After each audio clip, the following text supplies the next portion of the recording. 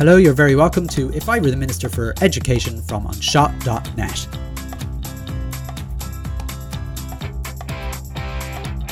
Unsanitised, Back to School and Blended Learning, the Q&A, Part 2.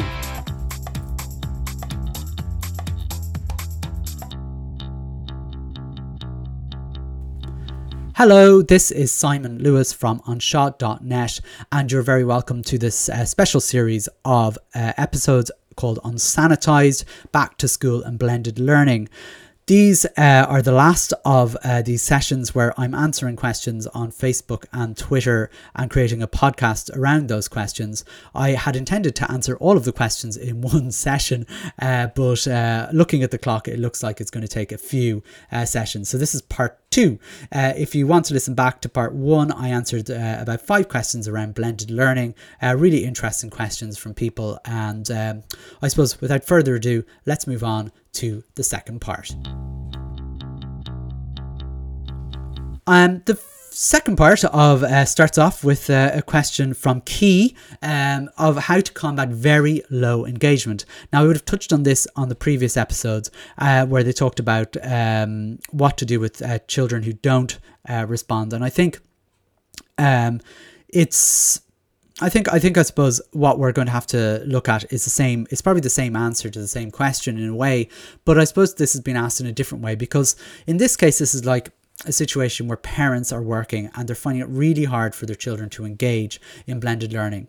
And what I'd be suggesting really here is we need to have an education for parents as well as for schools in what blended learning actually means, because I think what happened in the past, and when I say the past, I just mean in the last few months during lockdown, is there was number one, a misconception of what blended learning actually was. So we were actually doing distance learning. So I might just focus on that for the answer. When doing distance learning, I think a lot of families found this really, really difficult because it was a totally different way of doing school.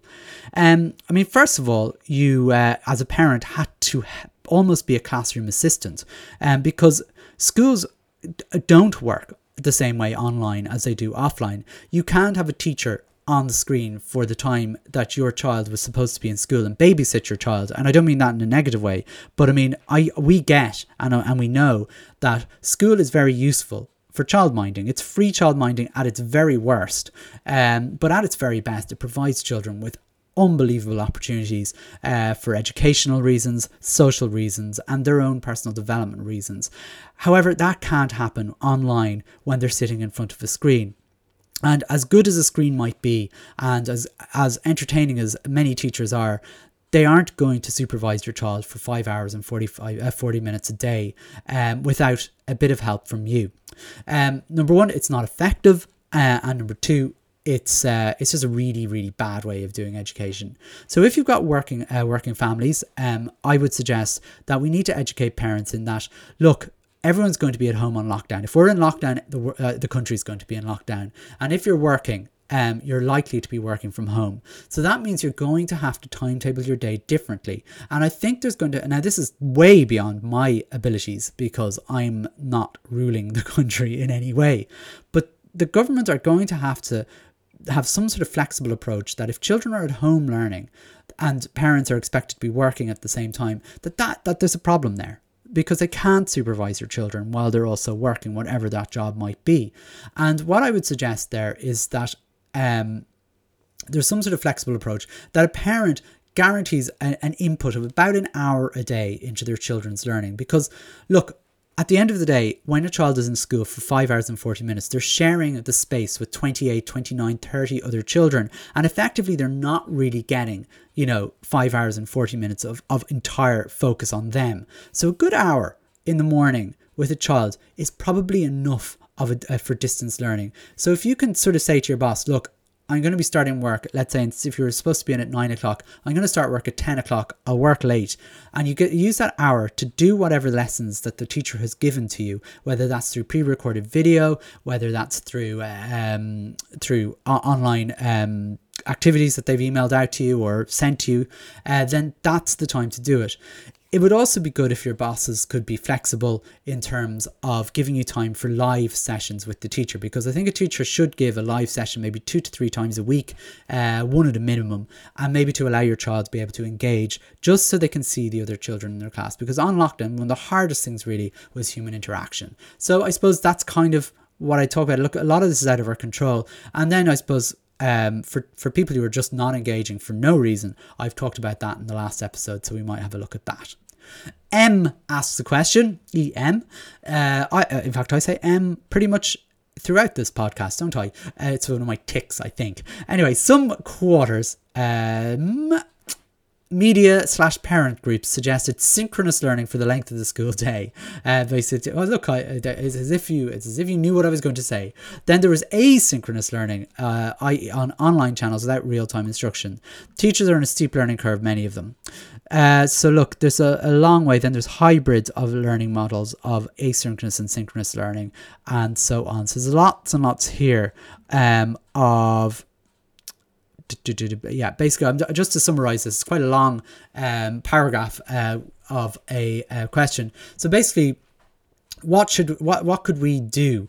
What is all this synchronous and asynchronous learning, and what do we use that? And I probably have answered that question in the previous episode in a way, but just to explain what synchronous learning, because I didn't use that term, or asynchronous learning means. Synchronous learning is like your live lessons. Now, I suggest these are not effective for primary schools because you're never going to have your full class in front of you for learning. I think synchronous activity, when you're live on video with your class, maybe through Zoom or Google Hangouts or Microsoft Teams or any of those, that's where you check in with children and do things that you don't need everybody there for. So that might be for, let's say, show and tell. Maybe that's something for like a scavenger hunt. It might be a check-in for like circle time, possibly. I mean, I can see an online circle time working quite well there, but it isn't really great for very much else. I think it might be good for small groups, possibly for learning support, maybe, although again, you couldn't guarantee that everybody's there. So maybe, and again, you don't want a situation where you've got one-to-one, literally one-to-one, where it's a teacher and a child on a screen on their own at the same time, because that could go anywhere. So I guess that's synchronous learning. Asynchronous learning is basically when a teacher pre-records learning for the child and puts that up online, whether that's on their learning management system, whether that's Seesaw, Google Classroom, all those kind of places, or on YouTube or something like that, and then in their own time, pupils engage with that learning and do those activities and put them up. So they're kind of what I was looking at. M asked for a synopsis of the tools available. I'd suggest that every school should pick something and stick with it. I don't think every classroom should be doing something differently. In my school, at least, we're looking at, for infant level, Seesaw, and the reason we're using Seesaw at infant level, because I really wanted Google Classroom throughout the school, and it just found that Google Classroom with infants it wasn't engaging enough, and it was proving difficult. So we tried out Seesaw towards the end of the year, and it really, I mean, engagement went sky high in that particular class, as opposed to a class that didn't use Seesaw. So we're going to go with that. And then from first class upwards, we're going to stick with Google Classroom. The tools that will be available to you really aren't really that difficult. I would suggest that you just pick 3 things really. Something that where you can make announcements and give activities to do through text. Google Classroom is very good at that. Seesaw is very good at that. And I'd suggest maybe links to websites, those kind of things. That's very good, where you have text conversations with each other. So you might put out a question, tell me something that you know about the Vikings, and the children can type in their answers or record their answers back in some other way. That's one way. The second way is through recorded video, as I've mentioned before, and how you would do that. And again, children can react through typing, through audio recording, through video recording, let's say through Flipgrid, for example. And then you've got your synchronous ideas where you do live video. And I like Zoom above the others, but most schools have their own system for doing that. So they're the 3 ways, the 3 tools I would use. Again, after that, really, I think it's up to yourself what specific apps work for you. People like Padlet I'm not too big of a fan of it, but I can see why people would like it. I like Flipgrid, which is a video tool where children can record short snippets of their video of them on video, and it integrates very well with Google Classroom. Symbaloo I like for like having a grid of websites that people might visit. It's kind of a nice little tool to use. So there's 3 off the top of my head. As I said, I'm not writing scripts for this, and maybe that's a question that might be maybe a fuller episode maybe later on. Derek asks, as it's not possible or desirable to replicate the in-school experience and opportunities, where should the priorities lie when delivering remote and blended learning? So I feel I've probably answered that question in a way, but but I haven't prioritized it. I suppose I've given a lot of ideas. Where would the prioritize? I think my priority would be to set your minimum expectations of what it's going to look like, to be honest with you. So if you're doing remote learning, you would tell that a school would have a whole school policy on how that's going to work, and I think it's within a school's remit to basically say, look, this is how we're going to do things here, and everybody sticks to that now as a minimum expectation. I wouldn't give maximum expectations, where I think people should be encouraged to do whatever suits them, as long as they teach what they do to other people. We all have to learn from each other. Again, while this isn't absolutely brand new now, the idea of remote learning, we still are very much in our infancy of learning what that looks like. And I've gone through what that would be. Now, I think, so to be honest with you, that's my priority as a school leader to what I would be doing with my staff. When it comes to blended learning, that will be different again, but every school will have to decide how that will work. I hope the government will say, this is how every school will have to do a week in, a week out, or 2 days in, 3 days out, or whatever it might be. Or children who are from frontline workers come into school, and those who don't. I think there should be consistency there, because otherwise you're going to have schools battling with each other and people leaving schools and going to a school that suits their needs. I don't like that idea. So again, I think that's a priority for the government. So that's that question. Moira, is the class teacher responsible for providing the distance learning while still teaching a class in school and adhering to new regulations, wiping down, etc., and new yard duties? For question marks. Well, I don't know the answer to that question, but I hope the answer to the question will be no.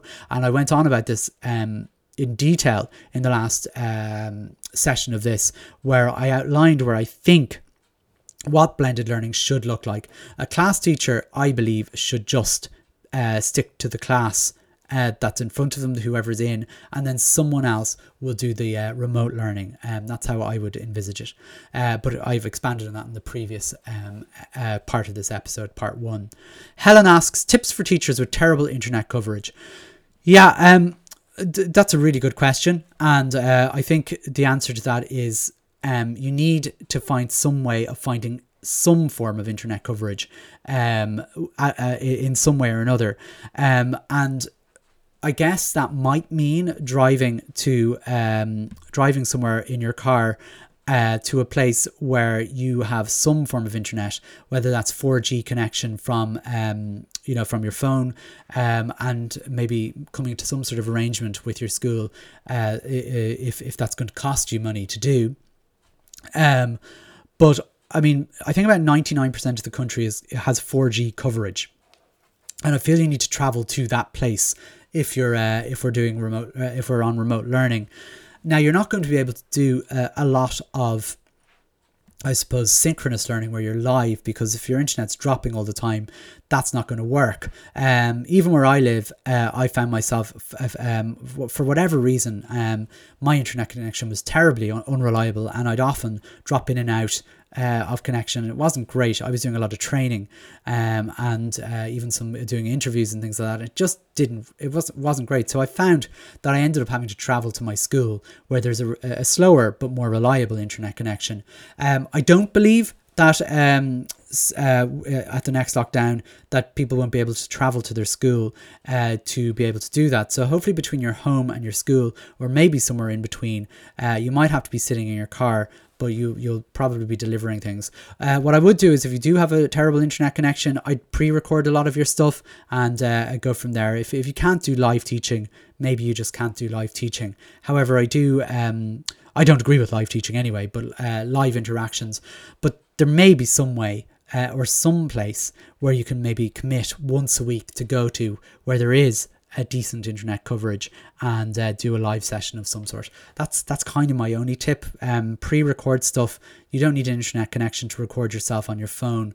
You may then have to upload and just wait, the hour or two before that it takes for it to upload. That's just maybe something that we have to bear with. The next question is from Caroline. Can the department try and set up some sort of national online learning for all classes in primary schools with teachers delivering lessons online? Children who are at home can access this countrywide. Yeah, I covered this in the last part. I absolutely agree. This is essential. I've been calling it for 15 years. I'm not going to do my previous ad break that I did the last time about this because where I talked about what I did in the past and what I'm doing at the moment around that. But I do think this is an essential thing. I mean, we're way out of date on this, and I already know that most other countries have got this already in place. But hey, this is Ireland, so I suppose what can we do? Where we are seems to be something that people tend to say with a shrug of their shoulders.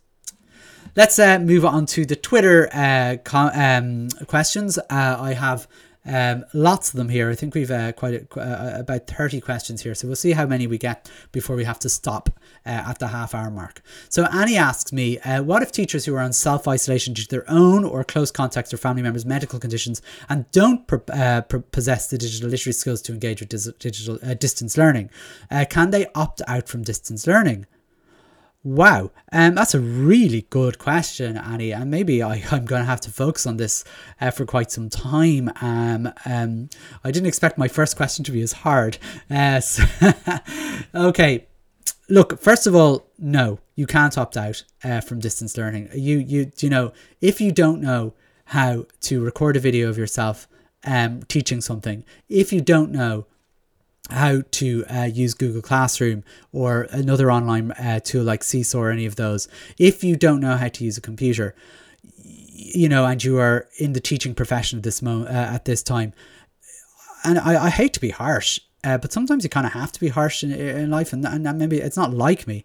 You learn, and you learn quick. I think is my honest answer.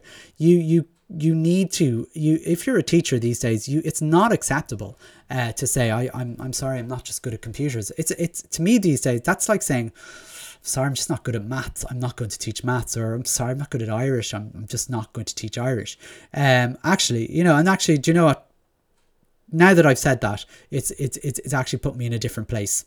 It's amazing when you're thinking on the fly, because actually there are some teachers that can't speak Irish and are in our system. And quite rightly are in our system and should be in our system. So what happens to teachers who can't teach Irish?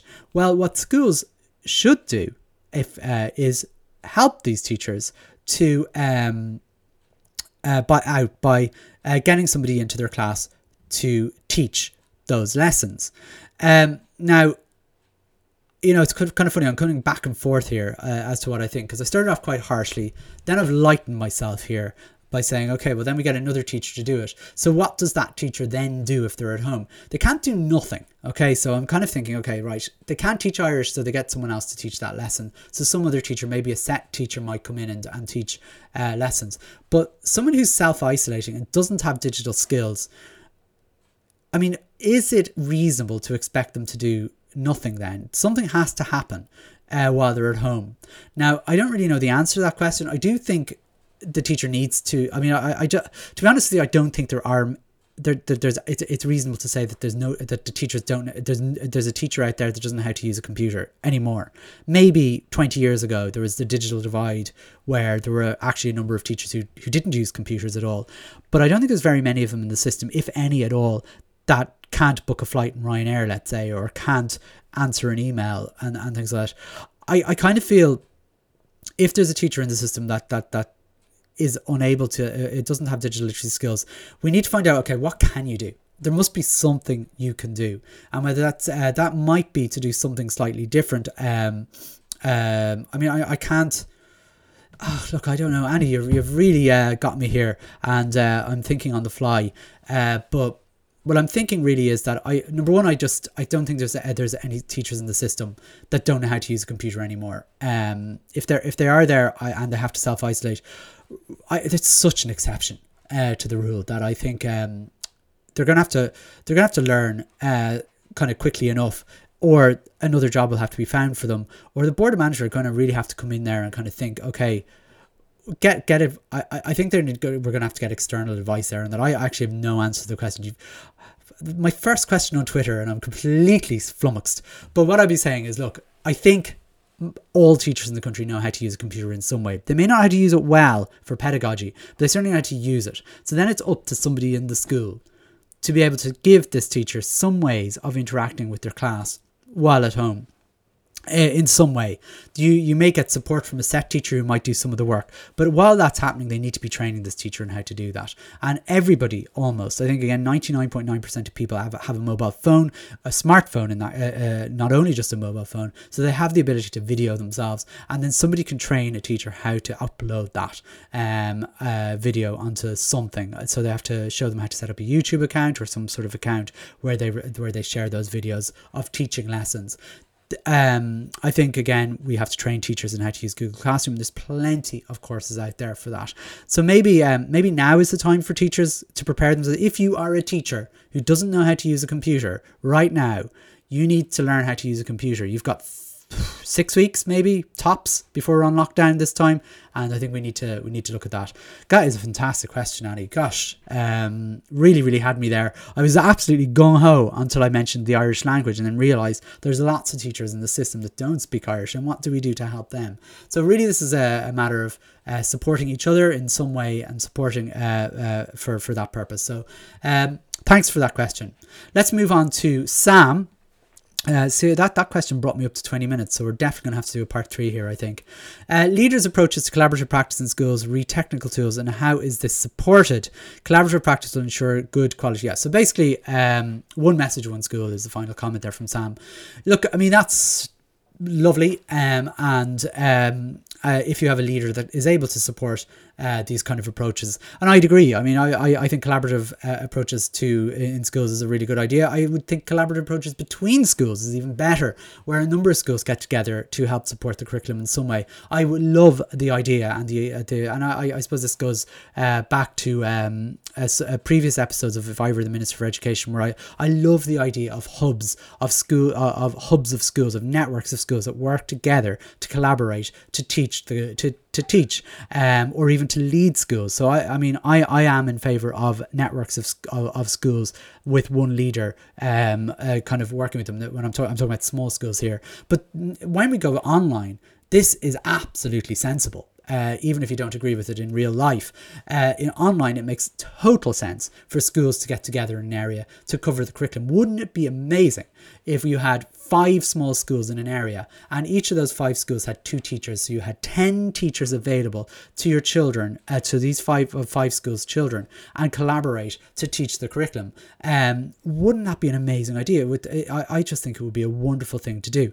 Whether it would happen or not is another question. Could schools actually get together to do this? It'd be a great test of possibly of what could be mapped then into real life. So I'm going to put that out there as a challenge, maybe to a few small schools, to get together in a network and to try out teaching other schools' children. I think obviously there's a lot of paperwork around who's enrolled where and how that all works and all that kind of stuff. I'm sure there's a bit of it's not as simple as I'm saying, but like if you're in one school and you've got a teacher from a different school teaching you, is that something that's possible? I don't know.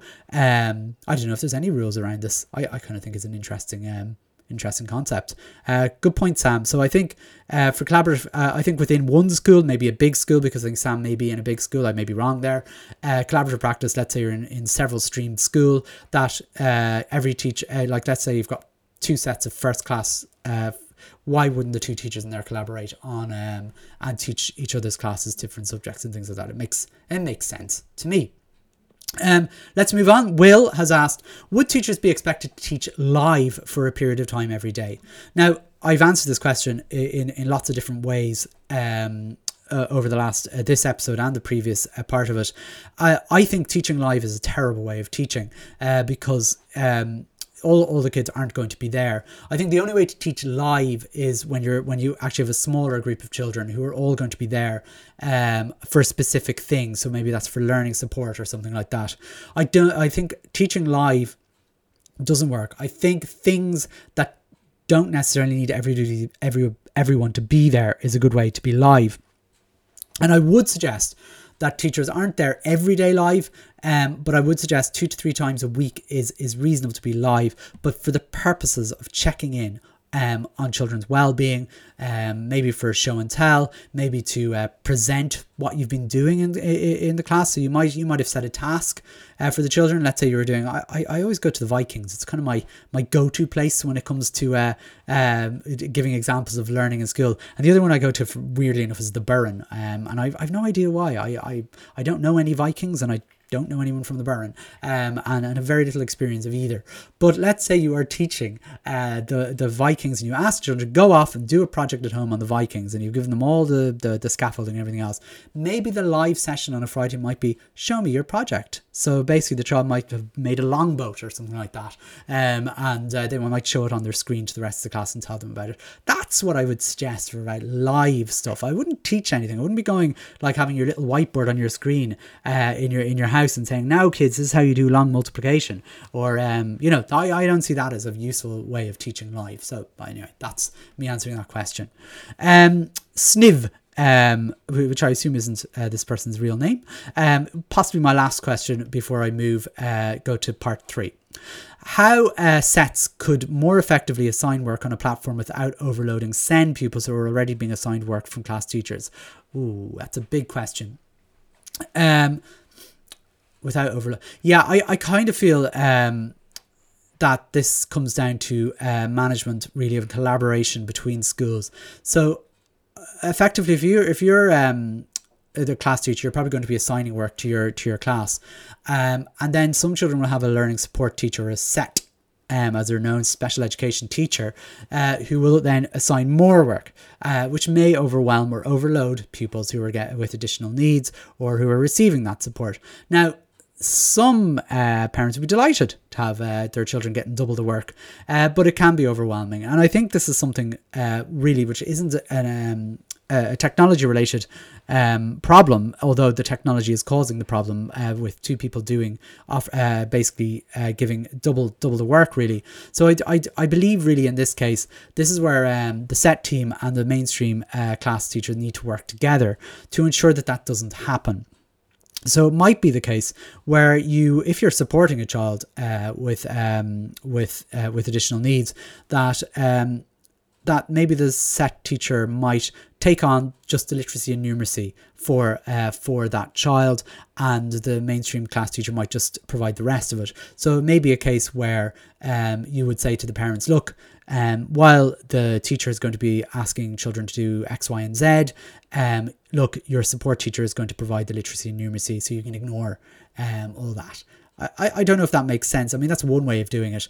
I think teachers are very creative and will be able to. This is me fobbing it off, am I? No, gosh, that's not my style. It was just one idea that came to my head that might work. Another way, maybe, and I'm not sure if this would work as well, is if you have enough SET team, that maybe what could happen, rather than SET getting specific stuff, is maybe the SET team might be used to maybe lower the ratio for online learning, so that basically the SET team might be able to pre-record videos of particular lessons as well as the mainstream class teacher. So you're collaborating on and reducing the workload on the teacher, and therefore increasing the amount of time you would be able to perhaps interact with children with additional needs. I think we need to blur the lines between what a SET teacher is and what a mainstream class teacher is in an online capacity. I think we need to just have teachers, and those teachers would be, if there's children with additional needs, that it's not necessarily left to the SET teacher just to work with SET pupils, and it's not up to the mainstream class teacher to work exclusively with in the mainstream kind of end of things, and therefore doubling on the work. I think there might be a blurring there of those of the roles, and that might be more useful. And actually, that the more I think about it, that's more the route I'd be going. In fact, I nearly think I'd be getting rid of set if we were going down to a route of distance learning the next time. Not particularly in my school. I'm just thinking it should be a way of thinking that we just have teachers who basically are responsible for learning, and you will be taught by an adult, maybe one or two adults during a day, and maybe dividing up the workload with live sessions, recorded sessions, and so on and so forth. So that's just a couple of thoughts on that, which seems like a good time to stop part 2 just at the 30-minute mark. And I have another number of questions. I think I probably will get this done in 3 parts unless I get a bit of a curveball here. So look, I'll leave it at that. Thanks for listening, and we will see you at part 3 in the next couple of days. Thanks a million. Bye bye.